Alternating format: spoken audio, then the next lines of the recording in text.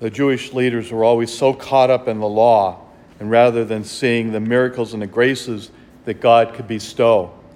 And I think that happens in our own lives as well, when we think things shouldn't go the way that they are going.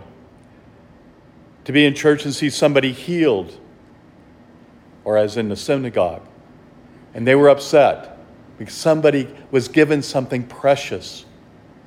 Of all days, it shouldn't be on the Sabbath. No, God doesn't do things on Sabbath. We're supposed to rest.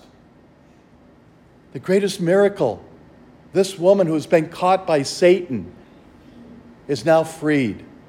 What a glorious day that was. Not for her, but everybody that was there and saw what was taking place.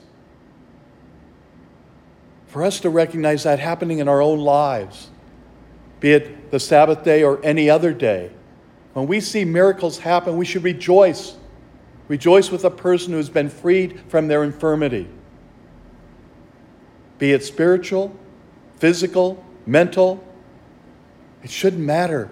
When people are released from the grips of Satan, from evil, from just the world, we should give praise to God.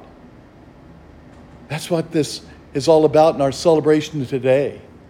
In the power of the Eucharist, this miracle that we share today, Christ present to us, is one of the greatest miracles of all, that the Lord comes to us. He gives himself freely to us. Let us rejoice. Let us be glad in the graces that we have received from this beautiful sacrament.